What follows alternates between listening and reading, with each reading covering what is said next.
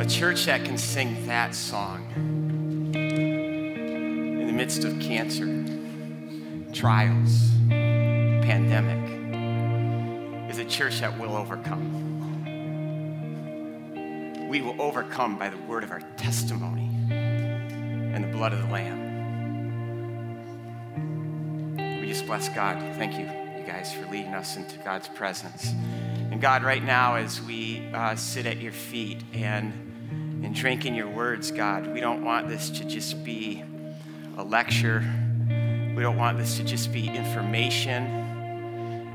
God, we want your word to fall in our heart, the living word, Jesus Christ, to enter our hearts and bring about the transformation that only you can bring, inside-out transformation, conforming us to the image of you, Jesus, from the inside out. For the sake of the world, Jesus, not just for our sake, for the sake of the world. Would you do that this morning? In your name we pray, amen. You may be seated.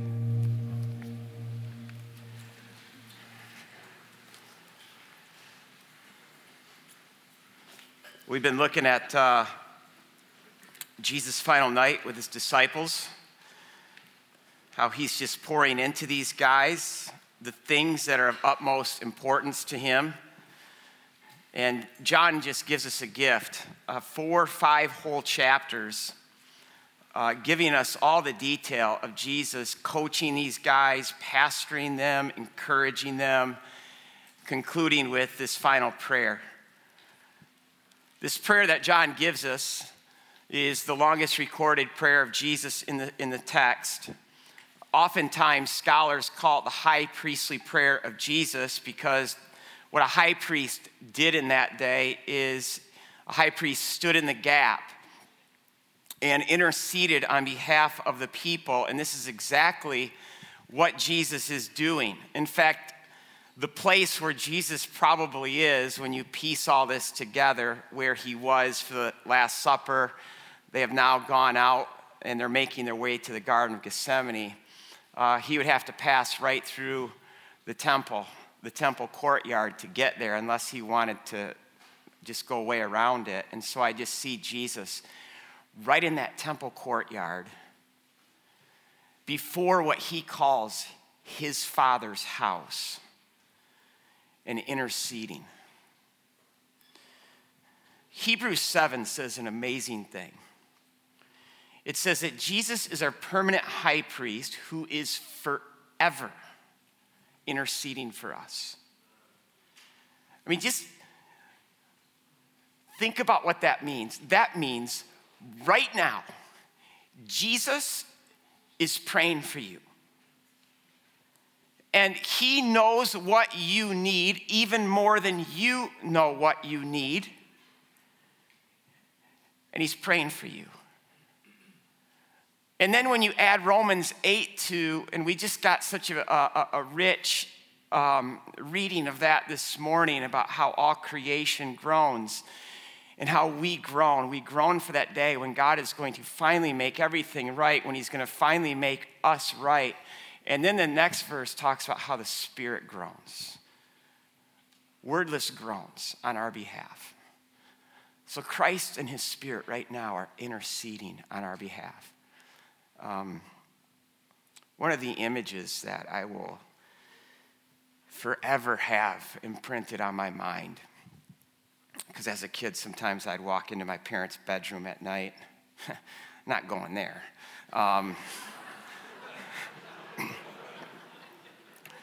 My dad would be on one side of the bed on his knees, and my mom would be on the other side on her knees, praying. So to this day, when my parents say, "Rod, we are praying for you," those are not just empty words. I know it, and I need it. Wednesday night, Ash Wednesday service, the list of prayer requests that we got from that one night, and I believe they're probably up here, Listen, Crossroads, prayer is the ministry. And as Father, Son, Holy Spirit are interceding on our behalf, if they're too good not to pray all the time, then we shouldn't think we're too good not to pray all the time for each other. And if you want a window into the kind of prayers that Christ prays for us, it's right here in John chapter 20. John chapter 17. Let's stand for the reading of God's word.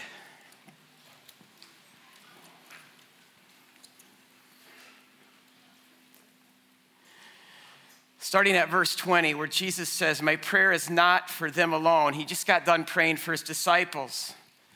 He says, "I pray also for those who will believe in me through their message." That's us. "That all of them may be one. Father, just as you are in me and I am in you, may they also be in us, so that the world may believe that you have sent me. For I have given them the glory that you gave me, that they may be one as we are one. I and them, you and me, so that they may be brought to complete unity. Then the world will know that you sent me and have loved them even as you have loved me. Father, I want those you have given me to be with me where I am, and to see my glory, the glory that you have given me, because you loved me before the creation of the world.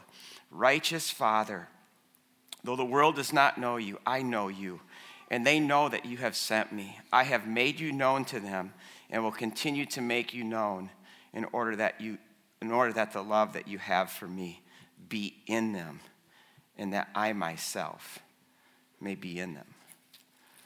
This is Jesus' prayer. You may be seated.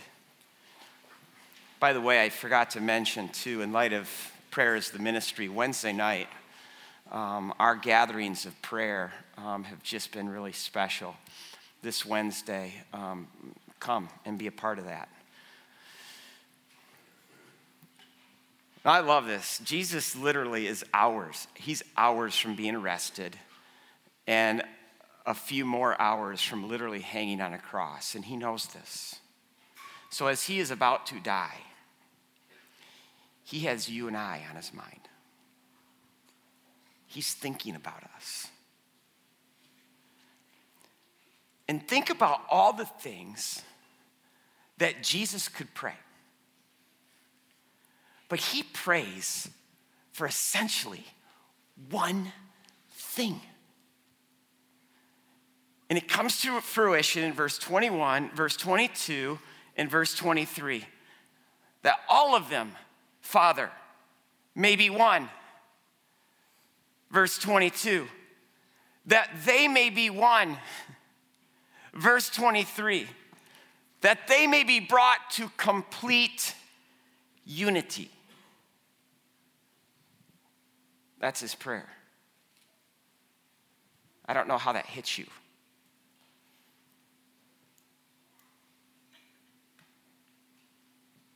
I mean, if we care about making an impact on our world, and if you've been coming to Crossroads for any amount of time, you hopefully understand the vision that we have, the big vision that we have to go for it, to have impact locally, globally. We want to see the kingdom of heaven advance in power.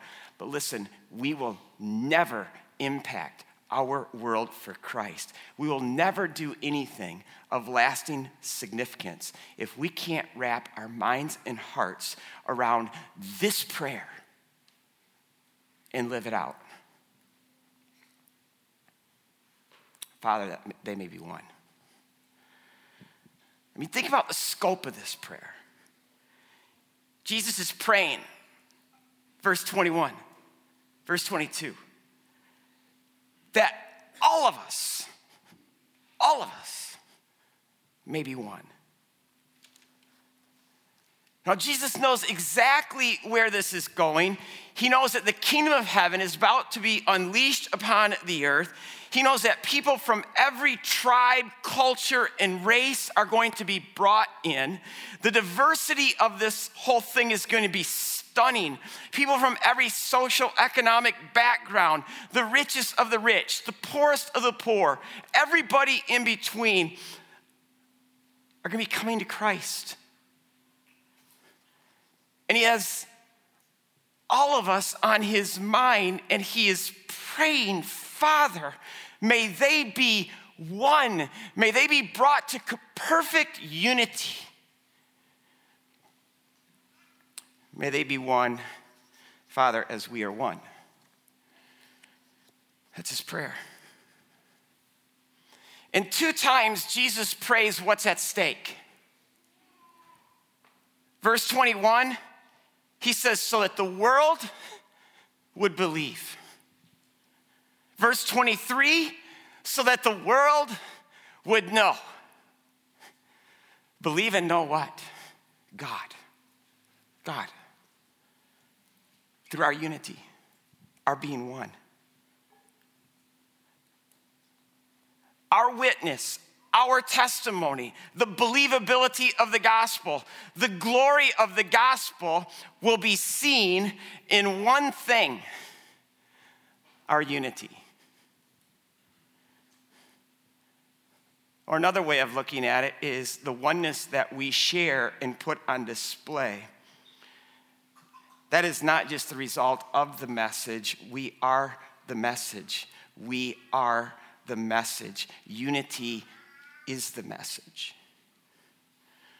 So this begs the important question, what does Jesus mean by unity? What does he mean by oneness? What does he mean that we're brought to perfect unity?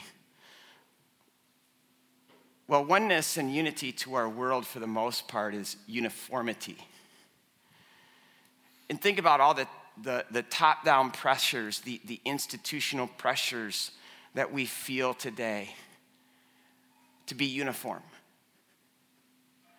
The pressure to conform and be the same, to think the same, to talk the same.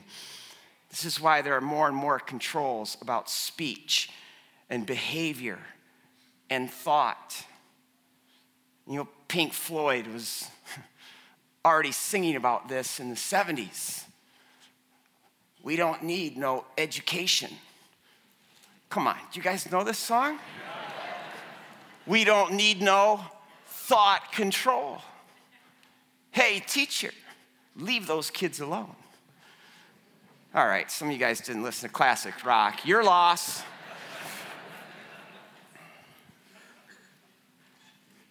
Listen, this is not what Jesus is going for because God loves diversity. God created diversity.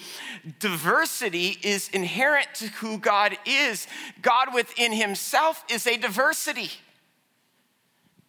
Father, Son, Holy Spirit are not the same. They don't even have the same roles, but they're one. And so the oneness that Jesus is praying for is not uniformity. It's not groupthink. He isn't praying that we would all be the same and just get along. What he prays is, Father, may they be one as we are one. So this oneness and unity is rooted in the oneness and the unity that is in the Trinity. And that's why this is so important to Jesus. Unity and oneness are at the heart of who God is. It's the essence of God. And that's why we need to think about last week, about God being a Trinity. And I admit that this idea of God being a Trinity is one of the most confusing beliefs about God, but at the same time, it's one of the most stunningly beautiful and glorious beliefs that we have about God, that God is one being, yet he's three persons. Or as we talked about last week, he is three-dimensional, where each dimension is so uniquely and utterly perfect that it forms its own distinct person. And then the relationship of each dimension to the other is also so utterly perfect, so unified is this relationship between Father, Son, and Holy Spirit that we can say three persons, but one God. Just let your mind reflect on that. This unity among these three persons is so perfect. One God. And we also learned last week that the inner life of God then is relationship. It's explosive relationship, that they are a family, a community, not seeking their own glory, but they're selflessly bringing glory to one another. They delight in and they adore, they pour love, infinite amounts of love into the other. And this has been going on throughout all eternity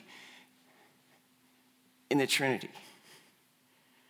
And the end result of this kind of relationship will always be oneness, unity, perfect unity. And see, this is why division, I don't care what form it comes in, racism, sexism, classism, violate the essence of God. These things literally break his heart because they betray who God is. He's one. And this is why Jesus is praying one thing. And listen to how he prays it for us. Verse 21, Father, just as you are in me and I am in you, may they be in us. Verse 22, and that glory, that selfless adoration and praise that you pour into me, Father, I have poured that glory into them, and may this cause them to be one as we are one. Verse 23, I and them, you and me. That is how they will be brought to complete unity. Verse 24, that they may be with me where I am. May they see the glory that you flood me with and the oceans of love that is behind this glory. In verse 26, may they know how much you love them, that you love them as much as you love me. See, this is why, if all we do is run after unity and oneness, divorced from God, it will fail. It will be this human-centered, human-engineered, human-contrived, human-coerced thing, producing at best outside-in uniformity. Look at our world. That's what our world's trying to do. It's trying so hard. But listen to what Acts, listen to how it describes these first Christian communities. First from Acts chapter 2. All the believers were together and had everything in common. Selling their possessions and goods, they gave to anyone as he had need. Every day they continued to meet together in the temple courts. They broke bread together in their homes. They ate together with glad and sincere hearts, praising God and enjoying the favor of all the people. They were together. They had all things in common.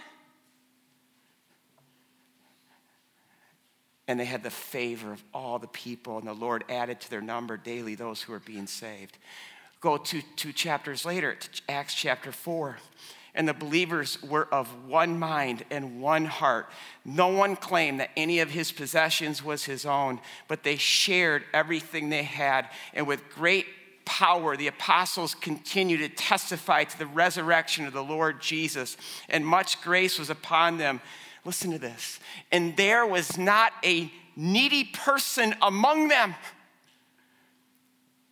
For from time to time, those who ate at Starbucks gave up their Starbucks for a week. No. From time to time, those who owned lands or houses sold them and brought the money from the sales and put it at the apostles' feet. And it was distributed to anyone as he had need. This is the kind of movement that Jesus ignited. And he ignited it in a world that was obsessed with status, where everyone knew their rank, and your worth was according to your rank. It was a world that was racist, sexist, where 1 out of 4 people was a slave. It was a world that was selfishly obsessed with itself. It was materialistic. And these kind of communities were birthed all over the ancient world, characterized by transparency, like Mo this morning, sharing their guts, humility, radical generosity, not a needy person among them. Communities that didn't recognize rank or status. They didn't put price tags or labels on people. And their devotion to one another, their intense love for one another, their quality of relationship, the world had never seen anything like this. As Galatians 3:28 says, there is no Jew or Greek, male nor female, slave nor free, for we are all one in Jesus Christ. The church shattered racism. It shattered classism and sexism. And their doors, their arms were open wide to the world, to the broken, to the outcast, to the slave, to the least of these.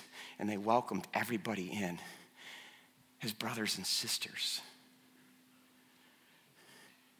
And as a result, they profoundly changed their world for Jesus Christ, because they knew the prayer of John 17 and they lived it. Does anybody long for this? Is anybody's heart right now just saying, God, do it again?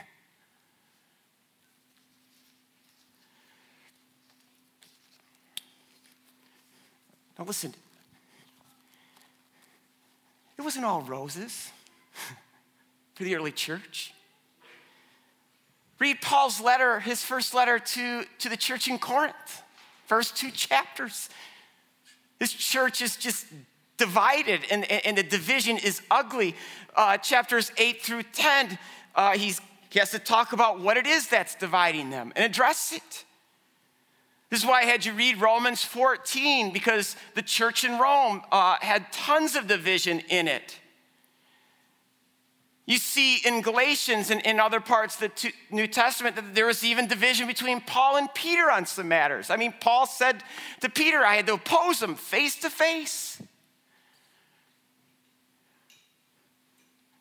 Now, a lot of the division in the early church was over things that we look at today, and we just have a hard time understanding like what's going on. Because in the first century, their division was over a simple thing like food. I mean, just think about this for a moment. The church quickly expands outside its Jewish world. It goes to places like Corinth and even Rome. So Greeks and Romans are now coming to Christ. They join these house churches. And hospitality 101 in the ancient world is that when you brought someone into your home, you lavished them with good food. Well, Jews have God's word in their heart, and that word forbids them to eat anything that's unkosher or unclean. So they can't eat pork, they can't eat bacon, they can't eat shrimp, they can't eat lobster. They also can't eat meat with dairy.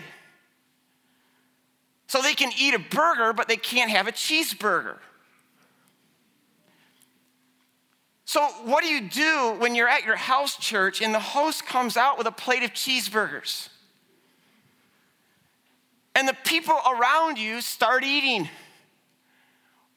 And then you look across the room and your spouse is eating a cheeseburger. Worse yet, my pastor. Or what if you're a Greek and you're a Roman and you know that the meat in that day was offered to a pagan god and then processed and sold in the temple as most of the meat was. And maybe you find out that this meat was offered to Aphrodite and you were once a temple prostitute in that temple and you saw and experienced dark things that you couldn't even speak about. And now you're disturbed that everybody's eating the meat that was dedicated to that God. This is a background to the things Paul talks about in 1 Corinthians, background to Romans 14. And I don't want to say a lot now about Romans 14 because I want a church who studies the text for themselves and learns it and wrestles with it. But I'll at least say this. Paul in Romans 14 is not placing a strict mandate on the church and saying, church, this is the food that you should eat and can eat, and this is the food that you can't eat. He doesn't do that. He calls them to be true to their own conscience and to allow other people, brothers and sisters, God's people, to be true to their own conscience, even if it's different than your conscience. Did you hear that? Because then Paul delivers his stinger. Stop destroying the work of God for the sake of food. Because Paul says that's what you're doing. When you despise each other, when you judge each other, when you think you're right and everybody needs to think like you, he says that's killing the work of God. Because what is the work of God? Father, that they may be one as we are one and that they may be brought to complete unity. That's the work of God. That's why when a few people asked me last week in light of my announcement, they said, did you just tell me to leave Crossroads? And this was my answer to them. If you find yourself in a place where you look around and you are despising your brothers and sisters, and your heart is judging them and your mouth is slandering them, you better believe I said you need to leave Crossroads. Because I cannot have the work of God destroyed here. Unity is that important. The New Testament says that we are literally Christ's body incarnated on earth. When we tear each other apart or are torn apart by someone's words, we are literally tearing Christ apart.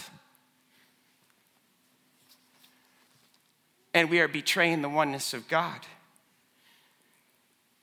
We are violating the essence of this family of Father, Son, and Spirit who throughout all eternity have been selflessly seeking not their own glory, but the glory of others.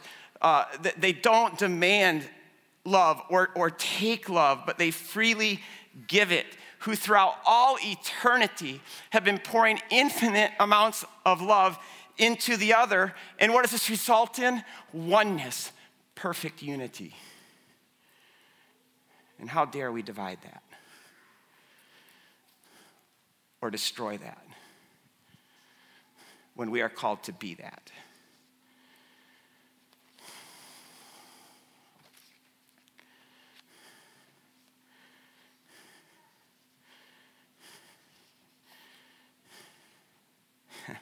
I hate it when I do this. Just keep thinking about what I just said, okay?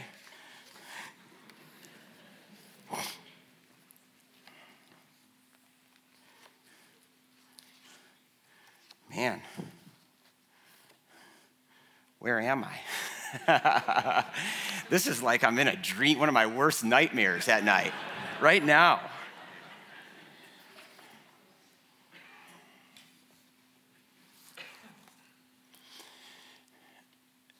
Do you know that we have been invited into God? Do you know that we've been invited to participate in the unity of the Trinity? Do you know that we're invited to share what Father and Son and Holy Spirit have been sharing with each other? That we are invited to share that we are invited to experience that joy, that we are invited into to know this, to participate in it, and out of this to reflect it, to reflect this God, to live out this perfect unity, this perfect oneness that is in the Trinity in a way that brings glory to God. And see, this is why Paul, when you're studying Romans 14, he's going to say the issue is not if we eat meat. The issue is not if we voted for this person or voted for that person. It's not if we wear a mask or don't wear a mask that matters. The bigger issue at stake is, do we reflect this God? Do we love each other, believe in each other, believe the best about each other? Do we selflessly defer to each other? Do we adore each other in a way that reflects the community of the Trinity? Listen, I don't want to reduce this to meat and masks. This is why why we should actually be preoccupied with other people and not just preoccupied with ourselves. This is why we love other people, not for our sake, but for their sake. This is why we live to exalt others and encourage others and serve others, even if it comes at great cost to ourselves. This is why we can stay in a bad marriage. Because marriage isn't about me and my happiness. Marriage is about me making someone else happy. This is why we can lose. This is why we can be last. This is why we can be on the bottom. This is why we can live small. This is why we can become of no reputation. Because look at Jesus. He became all these things. He's been all of these things. Father, Son, and Holy Spirit have been all of these things throughout all eternity. I mean, think about even when there maybe was a little division in the Trinity. You're like, oh no, where's Rod going now? I think there's a little collision of wills going on. When Jesus prays, Father, take this cup from me. It's going to be his next prayer in a matter of hours in Gethsemane. And hours of agonizing prayer, of sweating drops of blood. Do I have to do this?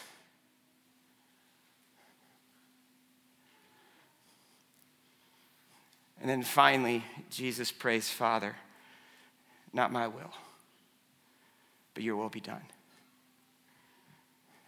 In that moment, he gave up all his rights. And he humbly surrendered his will to the will of his Father. Does this describe us? Is this who we are?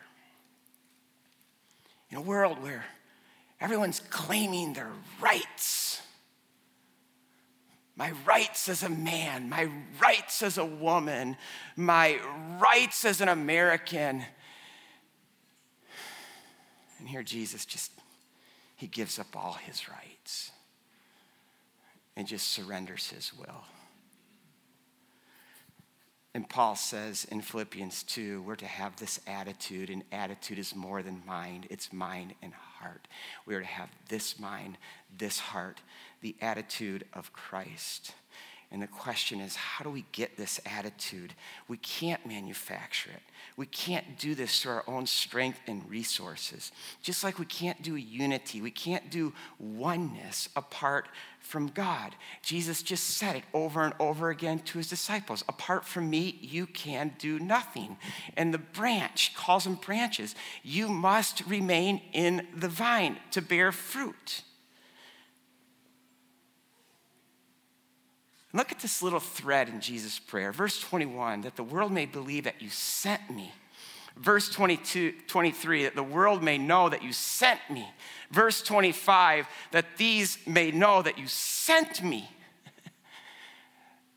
Don't think of Jesus as just born like we celebrate around Christmas. Prophets, great teachers, moral examples are born. Jesus was sent. He left the Father, he left home, he crossed all worlds, and he came to earth, and he didn't do this to just give us a religious manual or a how-to on how to be a good person.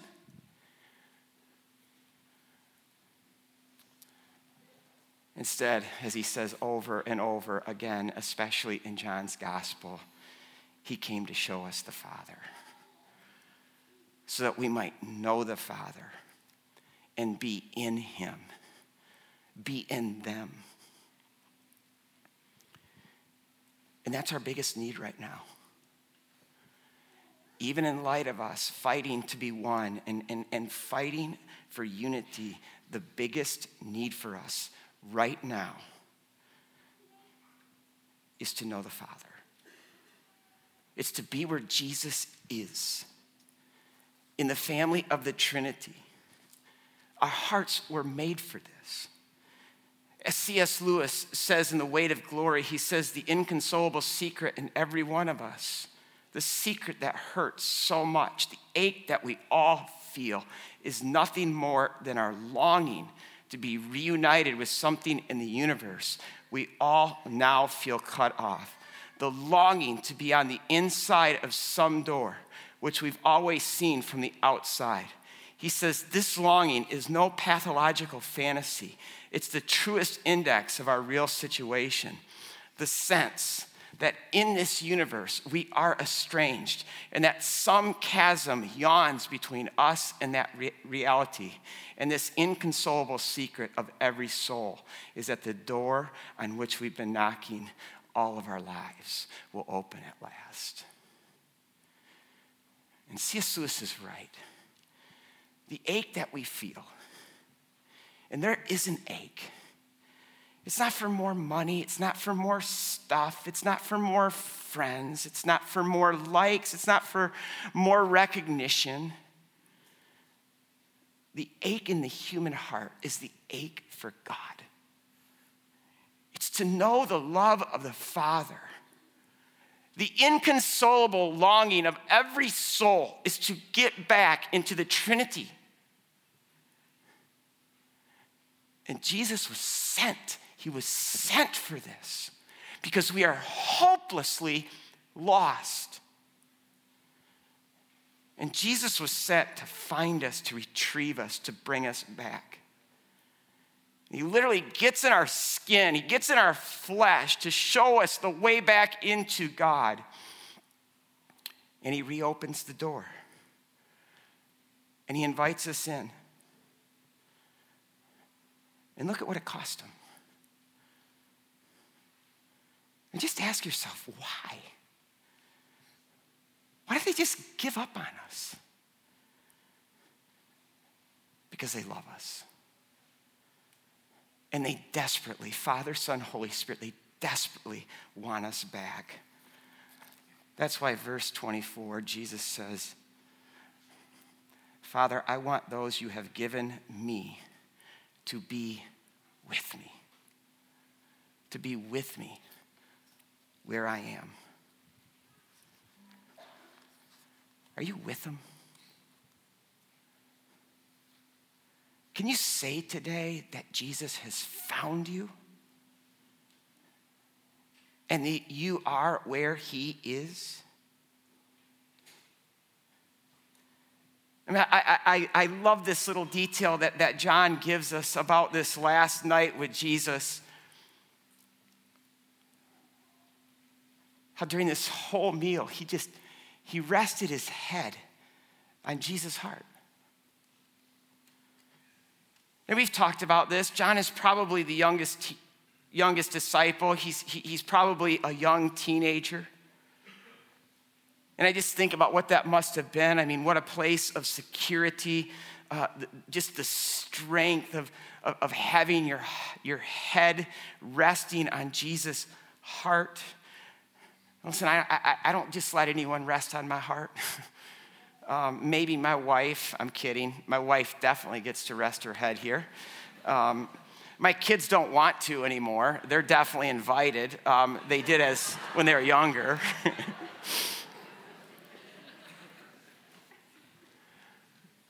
But we have been made to recline like John at the heart of God. In John chapter 1, John says that Jesus left his Father's side. It's the same word there for heart. Jesus left that. Why did he do that? So we could have it. He became nothing so that we could become like him. He gave up everything so that we could have the infinite amounts of love and glory and joy and delight that there is in God. Again, I ask, have you been found? Do you know this life where your head is rested at your Father's heart? And all the love that flows? That the Father loves you, delights in you, in the same way he loves and delights in his own Son? That's what Jesus is praying, that we would know that. Not just for our sake, but for the sake of the world. Because the proof to our world that God is real is the way we treat each other, forgive each other, serve each other, praise each other, love one another.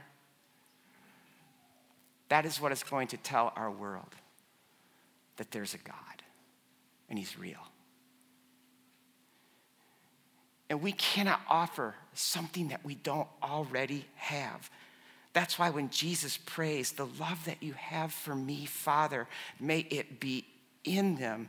Because until we know this love, we will never be able to offer it, either to each other or to the world. Until we know the delight and the glory and the praise and the adoration and the oneness of the Trinity, we will never be able to offer that to the world. We'll never be able to be that. So Crossroads, in a world that has never been more disunified, at least in my lifetime, and so divided, this church is going to fight for unity. Not for our sake, but for the sake of the world. Are you a person who brings peace?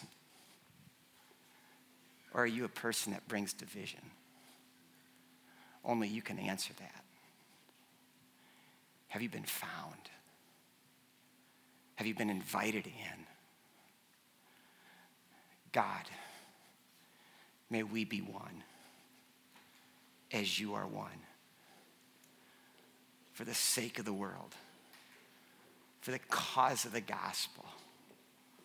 In Jesus' name, amen.